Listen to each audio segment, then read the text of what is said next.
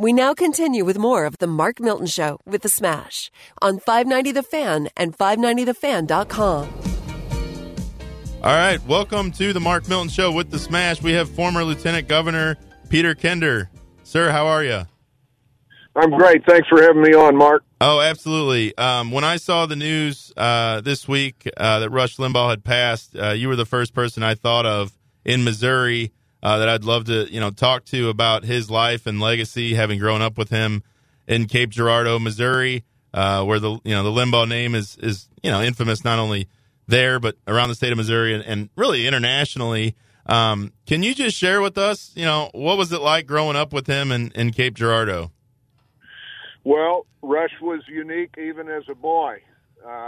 Let me give you an example of his independent streak. He was one independent cuss, contrarian. Here we are in the heart of Cardinal Nation, right? And we worship the St. Louis Cardinals. Everybody except Rush Limbaugh, who we called Rusty then to distinguish him from his grandfather, who lived to be 104, and his father, Rush Sr. and Rush Jr. But Rusty Limbaugh, back in the 60s, was not only not a Cardinal fan, he was a passionate baseball fan and a fine baseball player, Babe Ruth League and elsewhere. But he was an L.A. Dodgers fan, and nobody could – I never asked him to explain it. But Maury Wills, the shortstop of those years, was his favorite player, and he loved Drysdale and Koufax and Walt Alston, the manager, and he bled Dodger blue. And his father would take us to the ball game at Old Sportsman's Park on North Grand, and it would be to see the Dodgers play, and Rush would try to get autographs from the Dodgers while we were all hoping to meet a Cardinal. So right then there, he was his own man at age 8, 9, 10, 11. Wow, that's awesome. So, and my understanding is he got his start in radio as a student at Cape Girardeau High School. Is that correct? Yeah, he did. He had a passion for radio. He's often said he thought school was a prison. He hated school. He had no use for the legal education of so many in his family, including his father. And he said, my mom would have the radio on when I was a little bitty kid in the morning before heading to school. And he said it always sounded like that guy was having fun. So that's what he wanted to do. And 15 and a half, I think, he begins to do the driver's learning permit. And his dad sent him to Dallas to go through a 2-week course or whatever it was to qualify you for a licensed broadcaster. And he comes back from Dallas and gets a job at KGMO Radio, spinning records and being a DJ. When he was 16 years old, his dad had a minority ownership in the station, but Rush proved himself. He was there before school at 6 in the morning till he had to go to high school, and then high school's out, and he'd be back at 3:30 or 4 for another 3 hours on the air, and that was his great love, and he discovered his talent, built his talent,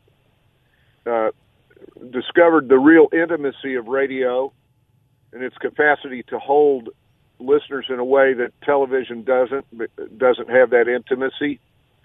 And, of course, the rest is history. He was fired 7 times, at least, that I know of, from different jobs, program directors and station managers in Pittsburgh and Kansas City fired him, and he just kept plugging away and finally got his break in Sacramento, where they finally began to let him do his thing, and then he went national in the summer of 1988. And I'll tell you, he reinvented and redefined talk radio. Talk radio in America was dying in the 80s. Its days were numbered. There were fewer than 200 stations in the nation trying to do talk radio. Of course, you had one of the leading ones succeeding at it in St. Louis, but it was dying everywhere. And Rush comes along, and he is told by all the experts, you can't do a show with no guests. Nobody can do a show with no guests. Nobody can do 1 hour, much less 3 hours with no guests. You can't do a show in the middle of the day. You can't do a national show in the middle of the day.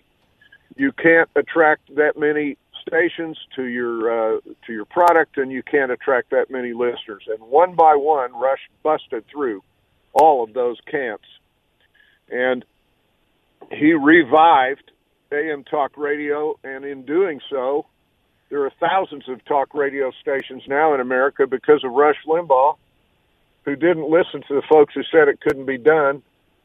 And there are thousands of jobs in talk radio owing to Rush's success as he redefined the whole medium and invented the new medium. Somebody said last night he's the Johnny Carson of talk radio, AM talk radio, and not bad for a college dropout his freshman year from Cape Girardeau, Missouri. Well, and somebody made the comment, he was the Babe Ruth of talk radio, but really he was more the James Naismith of basketball. I mean, he kind of started it. I mean, this concept of, talk radio, politics, opinion journalism, if you will, really started with him.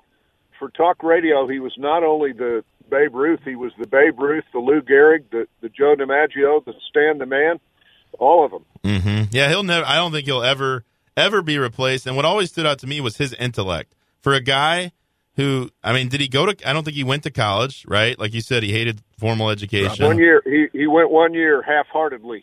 But the guy. He flunked, Mark, here's another great anecdote. He flunked speech communication.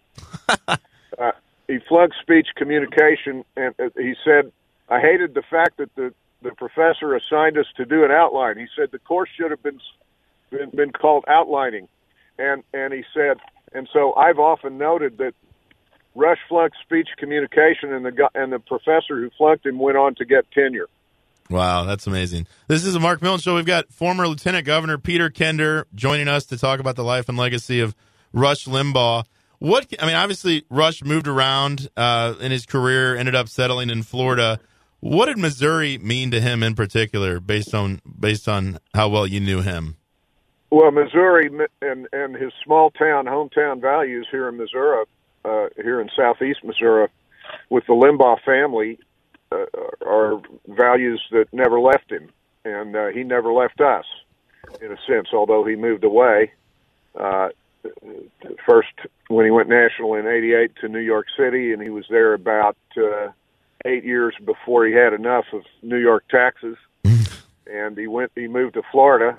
He was an early adopter of the mass migration to Florida now that's occurring, and saved himself a lot of tax money. By the way, New York City and New York State harassed him, would audit him every year. If he flew into New York, they would tax him for the day he was there. So he began arriving at 12:01 or 12:05 a.m. so he wouldn't pay the taxes for the evening, and he'd get out as soon as he could. That's the way a state like New York, run by Democrats, treats people. Florida is much more welcoming, and we're now seeing the fruits and the results of that. But Rush never lost those values, and he championed them with such great eloquence and so effectively for so many years. When he came on the scene in 1988, Mark, the national media was Peter Jennings and Dan Rather and Oprah, and there was nobody booming out a message like Rush did. And it's kind of like what Rupert Murdoch and Roger Ailes found out when they invented Fox News in the 90s. In '96, they opened Fox. They found a niche market. Half the country. Yep.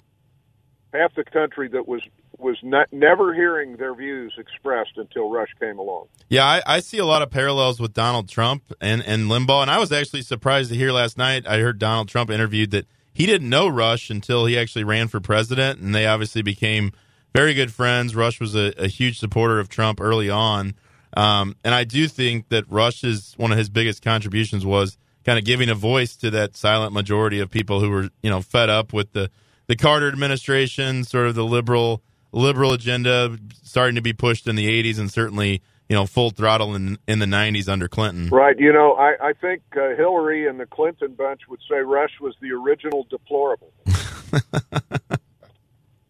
Yeah, that's good. Smash has got a question for you. Hey, Mr. Kinder. My name's Asher Ben Ruby. Everybody just calls me the Smash. I'm Mark's partner over here.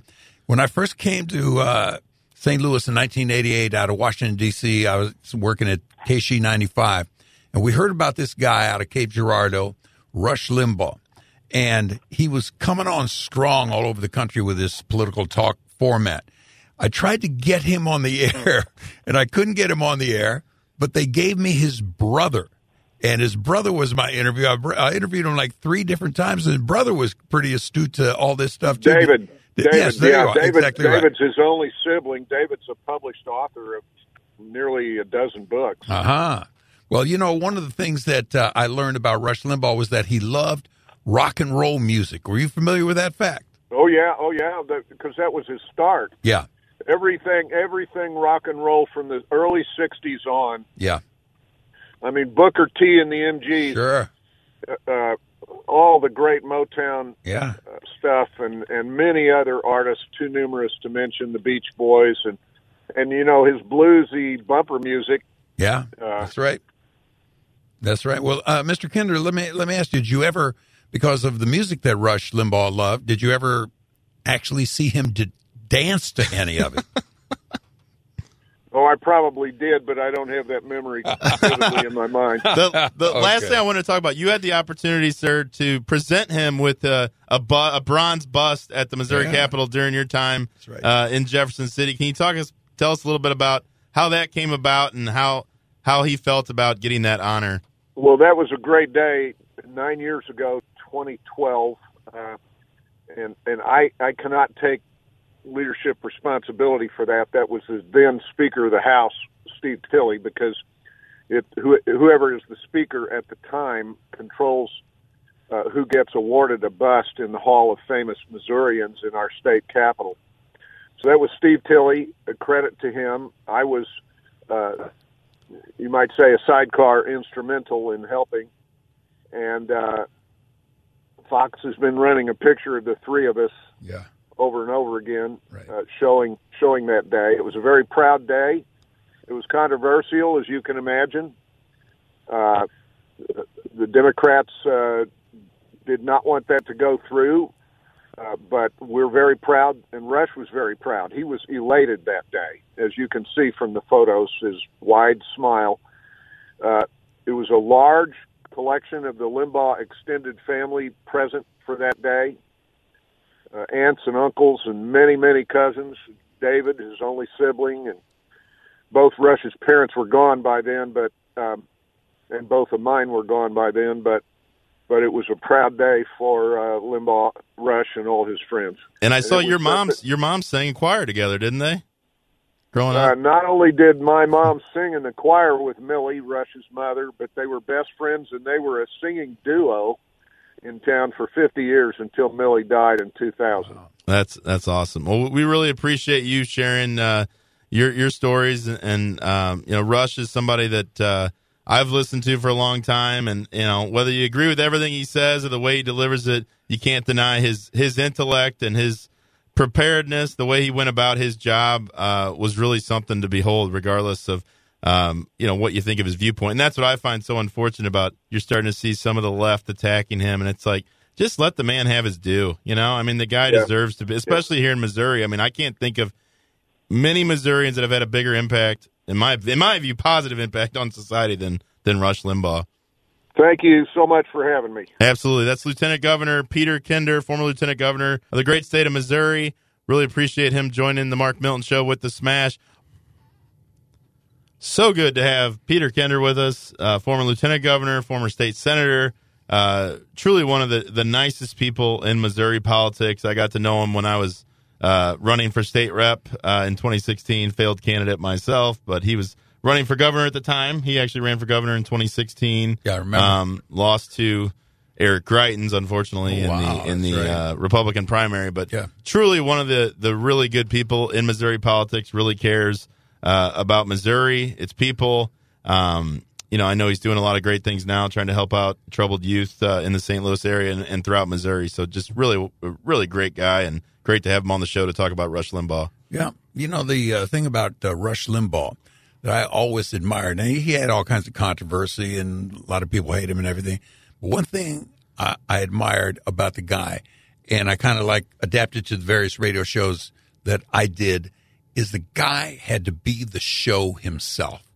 It's like Lieutenant Governor Kidner was talking about. He didn't count on guests. He didn't rely on guests. You got to be the show yourself. And you want to add some guests, that's a different story. But if you can be the show yourself, then you're a monolith unto it all, and you don't need these other folks. You can entertain without them. Well, he would do 3 hours straight, pretty good. Most days. I think on Fridays he would take calls. Yeah. That was the only time, and rarely he would have guests. Like, I know that Donald Trump came on a couple of times. Right.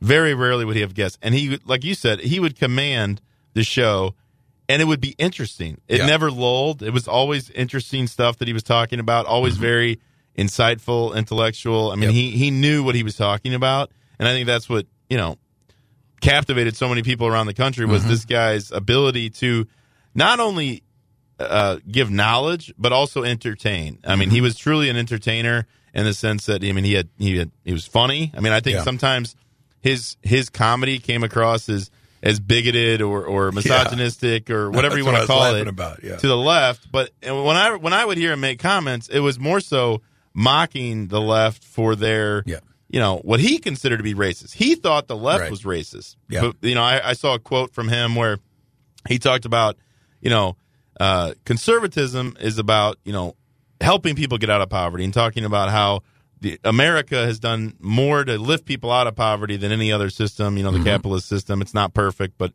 it's great. Whereas, the left is more about, identity politics, creating division, looking into a crowd of people and seeing the minorities versus just seeing everyone as Americans. And that really resonated with me, because I do think that conservatives often get branded as racist, whereas, I feel like as conservative and as somebody who, believes in America and believes that this country is still the greatest place on earth. You can do anything you want. You can achieve any of your dreams if you just put your mind to it. The left believes, no, there's always somebody to blame for why you're not getting to where, you want to be. Right. Well, let me tell you one thing about Rush Limbaugh, just me being in the business. I started up in 1967. I started on the radio 1977. And one thing about Rush Limbaugh that I always loved was he had control of the dynamic. He knew how to use his voice in a way to bring forth a bravado, to bring forth a drama, to bring forth a silence. He had a control of the dynamic. And people don't think along those lines, because they think, oh, he has a great voice for radio and all that kind of stuff. No, it don't matter what kind of voice you have. Do you control the room?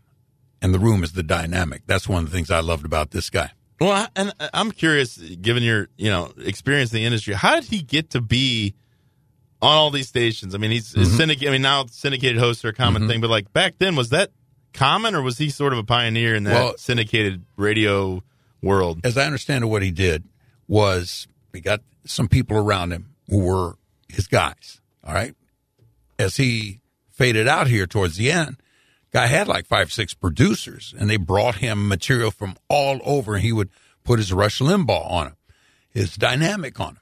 But in the early days, you would start with a station, let's say, in Sacramento, like he started up. And then you go to another small to medium market in California. Hey, would you like this show in the middle of your day? It's available to you right now, and it's only going to be $100. Flick of the switch. It's a flick of the switch situation. They flick the switch, boom, all of a sudden you got 3 hours of Rush Limbaugh. That's what the whole deal was. So you build that, and maybe you get yourself 20 stations, and you're showing a good revenue off those 20 stations.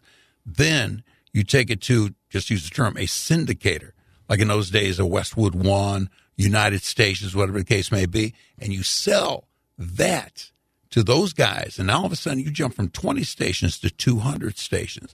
And like a Howard Stern, you got 1,200 stations. Like a Rush Limbaugh, you got, I don't know how many hundreds of stations he had. But that's the way you start. You have to prove yourself. It's almost like when we were in our band, we had to prove ourselves to the record company. The one who bought us was Mercury Records. And we proved ourselves because we sold our albums. We did our own albums and our 45s. We sold them out of the back of a 1972 Ford Fairlane. And I had boxes and boxes. And at the gig or after the gig, we would go out and we'd sell albums to people. When you showed that you could sell 1,000 albums, then you go to the record company. Most of them turned us down, but Mercury Records out of Chicago, Illinois, because we used to play Chicago all the time, they bought us. And in that purchase, it's the same parallel to what Rush Limbaugh did. And he was able to blast himself up because now all of a sudden you got 2,000 stations. Holy So mackerel. he's getting paid on the syndication side, Exactly but then right. the station, like KMOX here in St. Louis, Yeah. when they play him 3 hours a day, they're getting the ad revenue. They're getting during the ad breaks revenue. He and all might that get a stuff. portion of the ad revenue. He might get a base salary. Because it's hard. I mean, literally, he was in every market. I mean, Rush Yeah, was so big, right. and he never moved over to XM. I mean, it was always, it was AM, FM dials Right. throughout the country, which is really remarkable. I don't know if you'll ever see anything like it again. Dave Ramsey's a guy who I think has a similar approach. I mean, Right. he's syndicated all over the country now. Probably one of the biggest audiences you'll hear is in comparison to a Rush Limbaugh. Sean Hannity, who's basically a disciple, if you will, of Rush Limbaugh, has done it. And you've seen a proliferation of conservative hosts all over the country, frankly, that when in the day of social media, censorship, cancel, I mean, it's really the only way these people can get their message out is to be on the radio at this point, or podcast. Let's slide over to who do you think takes, quote unquote, the baton from Rush Limbaugh and carries on from there? I don't think anyone can replace him, and I'm not sure the model can be replicated in this era. I think podcasting has become so big. Joe Rogan has become a force in the podcast world. From a TV media standpoint in general, I think Tucker Carlson has sort of picked up the baton in terms of giving the silent majority, quote unquote, the people who are tired of the political correctness and all that. I think he has sort of will fill that void for people who are looking for somebody that's going to kind of speak on their behalf. Donald Trump, if he gets into the media world, post-presidency, I think, him and Limbaugh shared a lot of characteristics in terms of their view of America and, kind of, anti-PC culture, or being, America first, that sort of thing, pro-America policies. Yeah. So it'll be interesting to see if Trump builds out a network of. I can see I think that it's going to be happening. a network. I don't think it'll be one person. I don't think one person can ever do what Rush Limbaugh did. But you do a tangent of that, though. What's that? You could do a tangent of that. You could still be in the excellence in broadcasting system. Right. Only it's Donald Trump. Well, right. And that's kind of like Dave Ramsey. He has he has a network of hosts and radio personalities that now he's built out with his network. Yep. I'll tell you who really can't be replaced or substitute is Miller Furniture. Smash. Oh, 3 locations now. 3 locations. If you're looking for furniture for your house, there really is no substitute for Miller Furniture. The amount of offerings they have, the American-made options they have, can't be beat by any other furniture store in the St. Louis area. The quality can't be beat. The price cannot be beat. Please check them out if you're in the market for furniture. Miller Furniture, it's MUELLER Furniture.com. The new location on Manchester and Ellisville, 1.2 miles east of Clarkson Road. You can't miss them out there. They also have locations in Belleville, Illinois, and Lake St. Louis. So wherever you are in the St. Louis area or in the world, if you're shopping online at MillerFurniture.com, good point. Check them out for all their latest deals at MillerFurniture.com. You can follow them on Facebook for their latest promotions. They just wrapped up a big half-price sale. I know they're going to be having a lot of – they always have deals. They always have promotions they're running depending on what you're looking for. We love the Flex Steel showroom where you can go in and pick and choose your fabrics, your style, your reclining features, customize a couch for your living space. Also, the Amish-made American furniture, the wood dining room sets, bedroom furniture, can't be beat. So be sure to check them out. MillerFurniture.com. This is the Mark Milton Show with the Smash, broadcasting from the Miller Furniture Studios and presented by STLTaxLawyer.com.